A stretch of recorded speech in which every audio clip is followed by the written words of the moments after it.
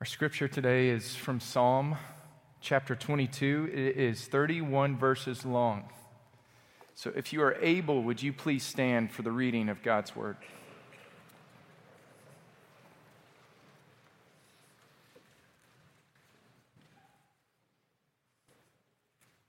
It's on page 457 of the blue Bible in the pew if you'd like to open it up and read along.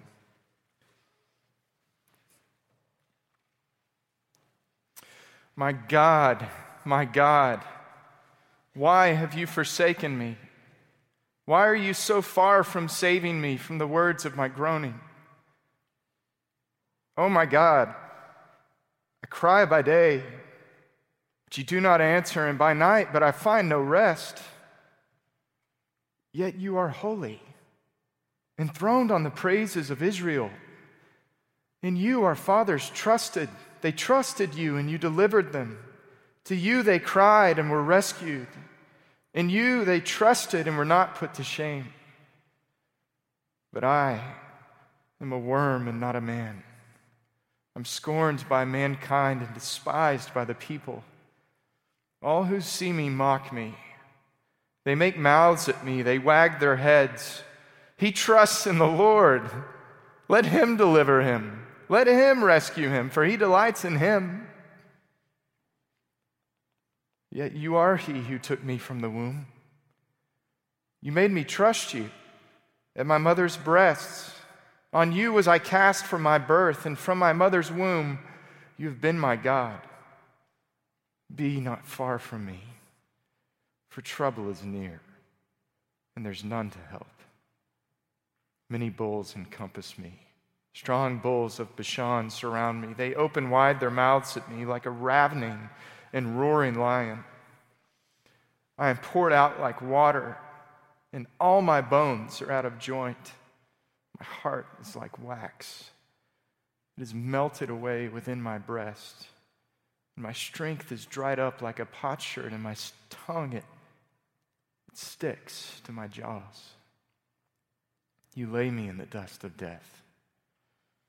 For dogs encompass me, a company of evildoers encircles around me, and they have pierced my hands and my feet.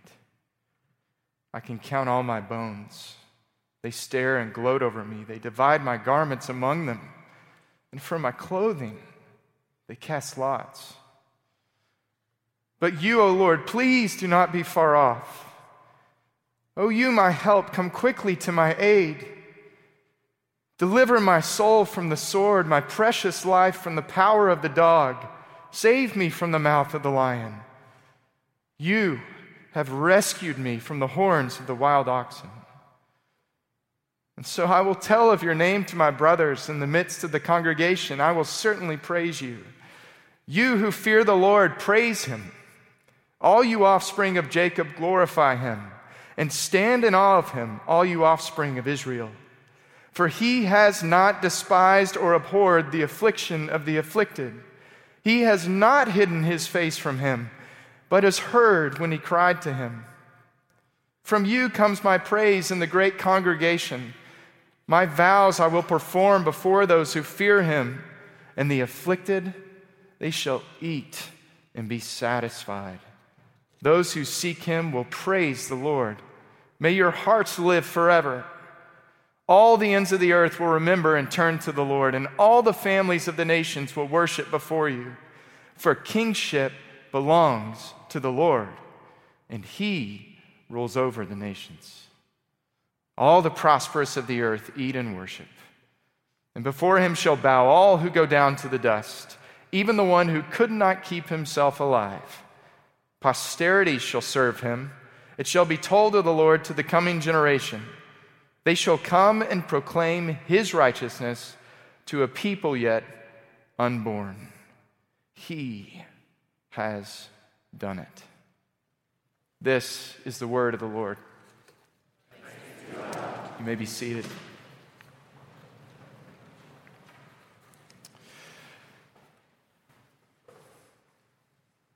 It's not only Holy Week, but also Tax Week. If that is news to you, I suggest you skip lunch shortly after this, and I have the number of someone you can call. It's more like Black Friday for you than Good Friday. You're aware during tax week that you're going to probably owe the government some money. And if you're like me, you're always surprised exactly how much money that is. It's always more than I want it to be. It's always more than I expected it to be. It's a day of suffering.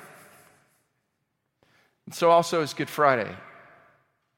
As a matter of fact, I would say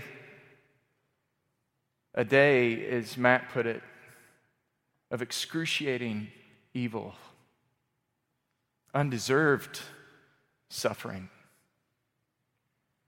And there's an old pessimistic proverb, an adage that says there's two things that are certain in life. What are they? Death and taxes. I want to propose one additional thing, and it's suffering. Suffering's common to humankind.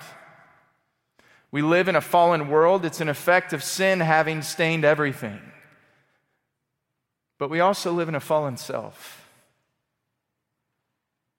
And so rich or poor, educated or uneducated, Western Hemisphere, Eastern Hemisphere, pretty or ugly, there's no one who's exempt. Everyone will face regularly physical or emotional suffering. I know this is true because I could prove it if I had enough time. I could ask two simple questions. The first would be, what particular physical or emotional suffering have you experienced this year? That's 4 months in. And if I paused long enough and gave you a chance to think, you'd have at least a short list. Some kind of suffering in your own life or the life of someone you love dearly. But if I then followed that up with, when was the last time that you experienced sincere joy? You might have to go back. And some of you, some ways. At the birth of a child who's now grown up. At the day of a wedding of a marriage that's grown sour but was so joyful when it began. It's so much harder to find joy. We have to pursue and make effort to seek after joy, but suffering finds us. No matter who you are, you're going to encounter various forms of physical or emotional suffering. And so we sympathize with the cry of the psalmist, don't we? My God, why have you forsaken me? Why are you so far from saving me? From the words of my groaning, I cry by day, but you do not answer, and by night, but I find no rest. Are you suffering even now?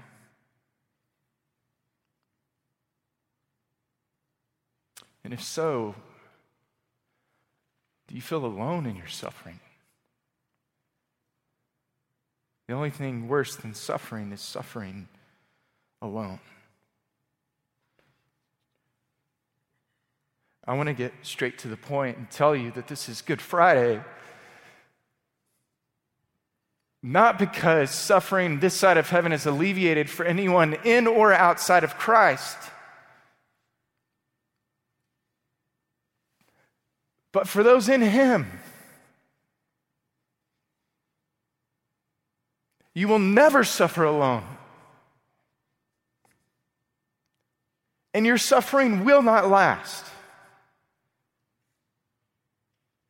For the Christian, suffering is temporary and joy is eternal.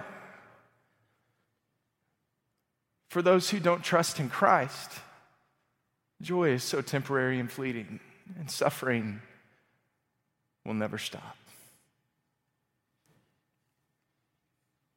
And so in this psalm, we see that reality of not only the suffering of the psalmist, but the suffering of what we know as our Savior. And if we'll almost look backwards, as if taking a photograph of the experience of Christ on Good Friday and present it back to the psalmist, it would look starkly similar. Almost like, without knowing it, the psalmist might have had that day in mind. And we'll find comfort there. We'll find sympathy. We'll find embrace. Because Good Friday acknowledges suffering. It doesn't avoid it. It acknowledges our common human experience. It doesn't pretend. And it enters into it and it shares it with us. And it alleviates our suffering. Every person will suffer, but those in Christ will never suffer forever and never suffer alone. That is the first half of this psalm. And the final half is this day, this Good Friday, was the beginning of the end of suffering. Let's first look at the psalm briefly. It's long. Thank you for standing. But it's so good. Who is speaking here? Whose suffering is in view? That question's incredibly important, and it's very hard to discern. Is it David, the psalmist, speaking as a representative of himself, of his own suffering? Well, if you look, there's so many first-person pronouns of my and me littered throughout the psalm, which is not always the case with the hymn book of Israel. It's mostly, actually, about Israel's suffering. But in this psalm, it's so first-personal. And so we have to say that individual suffering is certainly in view, and the psalm is intended for the individual who suffers. But who is speaking here? Because David also seems to be a representative of Israel, of the people of God from this psalm. After his introductory complaint and cry to God, the one we're so familiar with, he recalls God's faithfulness to his people while he himself is suffering. God's faithfulness to Israel. And then it ends by talking about God's deliverance of Israel. So a suffering people, not just a suffering person, are certainly in view. This psalm is for the people of God who suffer. But who else might be speaking here? Is it David as representative of the human race? Well, the psalm ends with a crescendo of deliverance. Its final 10 verses climactically proclaim that all the ends of the earth are going to remember and rejoice in the deliverance of the Lord. He starts with himself, he moves to the people of God, but he ends with a universal deliverance that's going to take place. So a suffering humanity is certainly in view. This psalm is for universal suffering, not just mine, not just ours. But suffering is a thing. But this psalm also prophetically represents the words of Good Friday, doesn't it?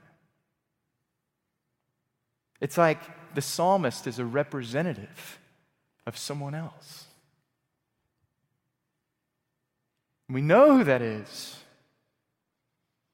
We know because we remember the words of our crucified Savior. Our deliverer, our deliverance. It's the Lord Jesus Christ. This psalm begins with, my God, why have you forsaken me? Eloi, Eloi, lama sabachthani. And it ends with, it is finished. Familiar final cries of our Savior as he died on the cross and suffered on our behalf.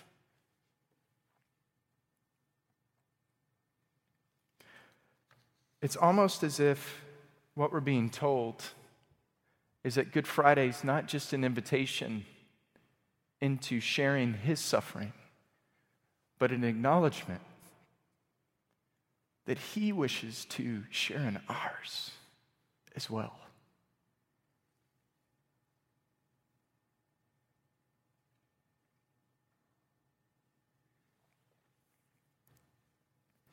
He emotionally suffered.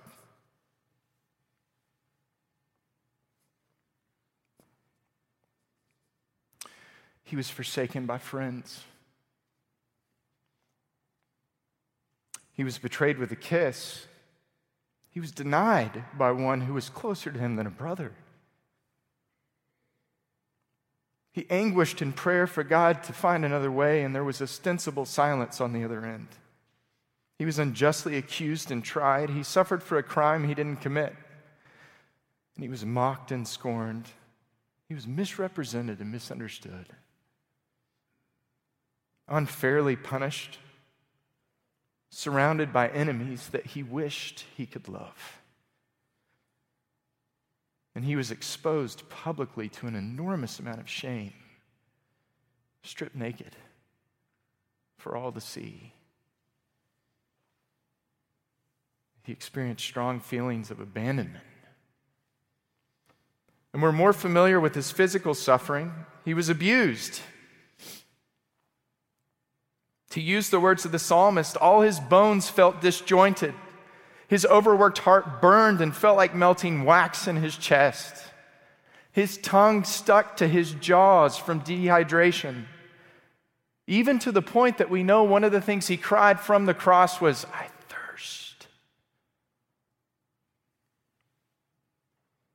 He was encircled by a company of evildoers who taunted him. And subsequently, God himself, to save himself, if he is who he says he is. And they did pierce his hands and his feet. And as he hung suffocating, out of joint, bloodied and bruised, with a heart that literally was about to burst, they went so far as to cast lots and play a game, to take his clothes and divide them, as he hung dying and naked.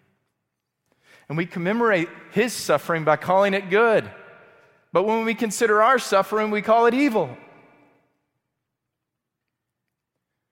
Not so if we can share in his and allow him to share in ours.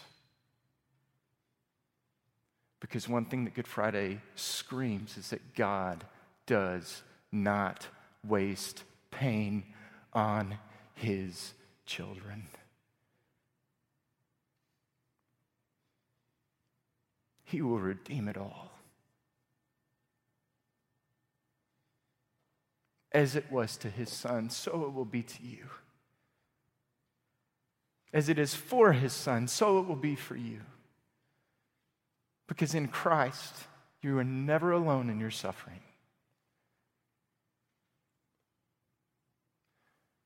And in Christ, your suffering will certainly end. So I want to invite you today to walk the path of Good Friday.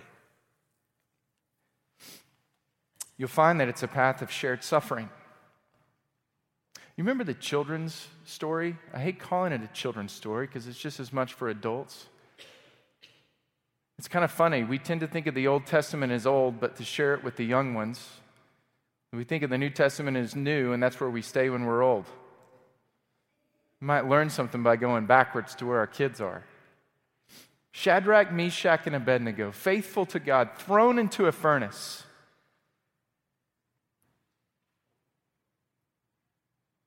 There's a fourth mysterious person who shows up in that furnace. And you know what he doesn't do? He doesn't deliver them out of it. He meets them in their suffering.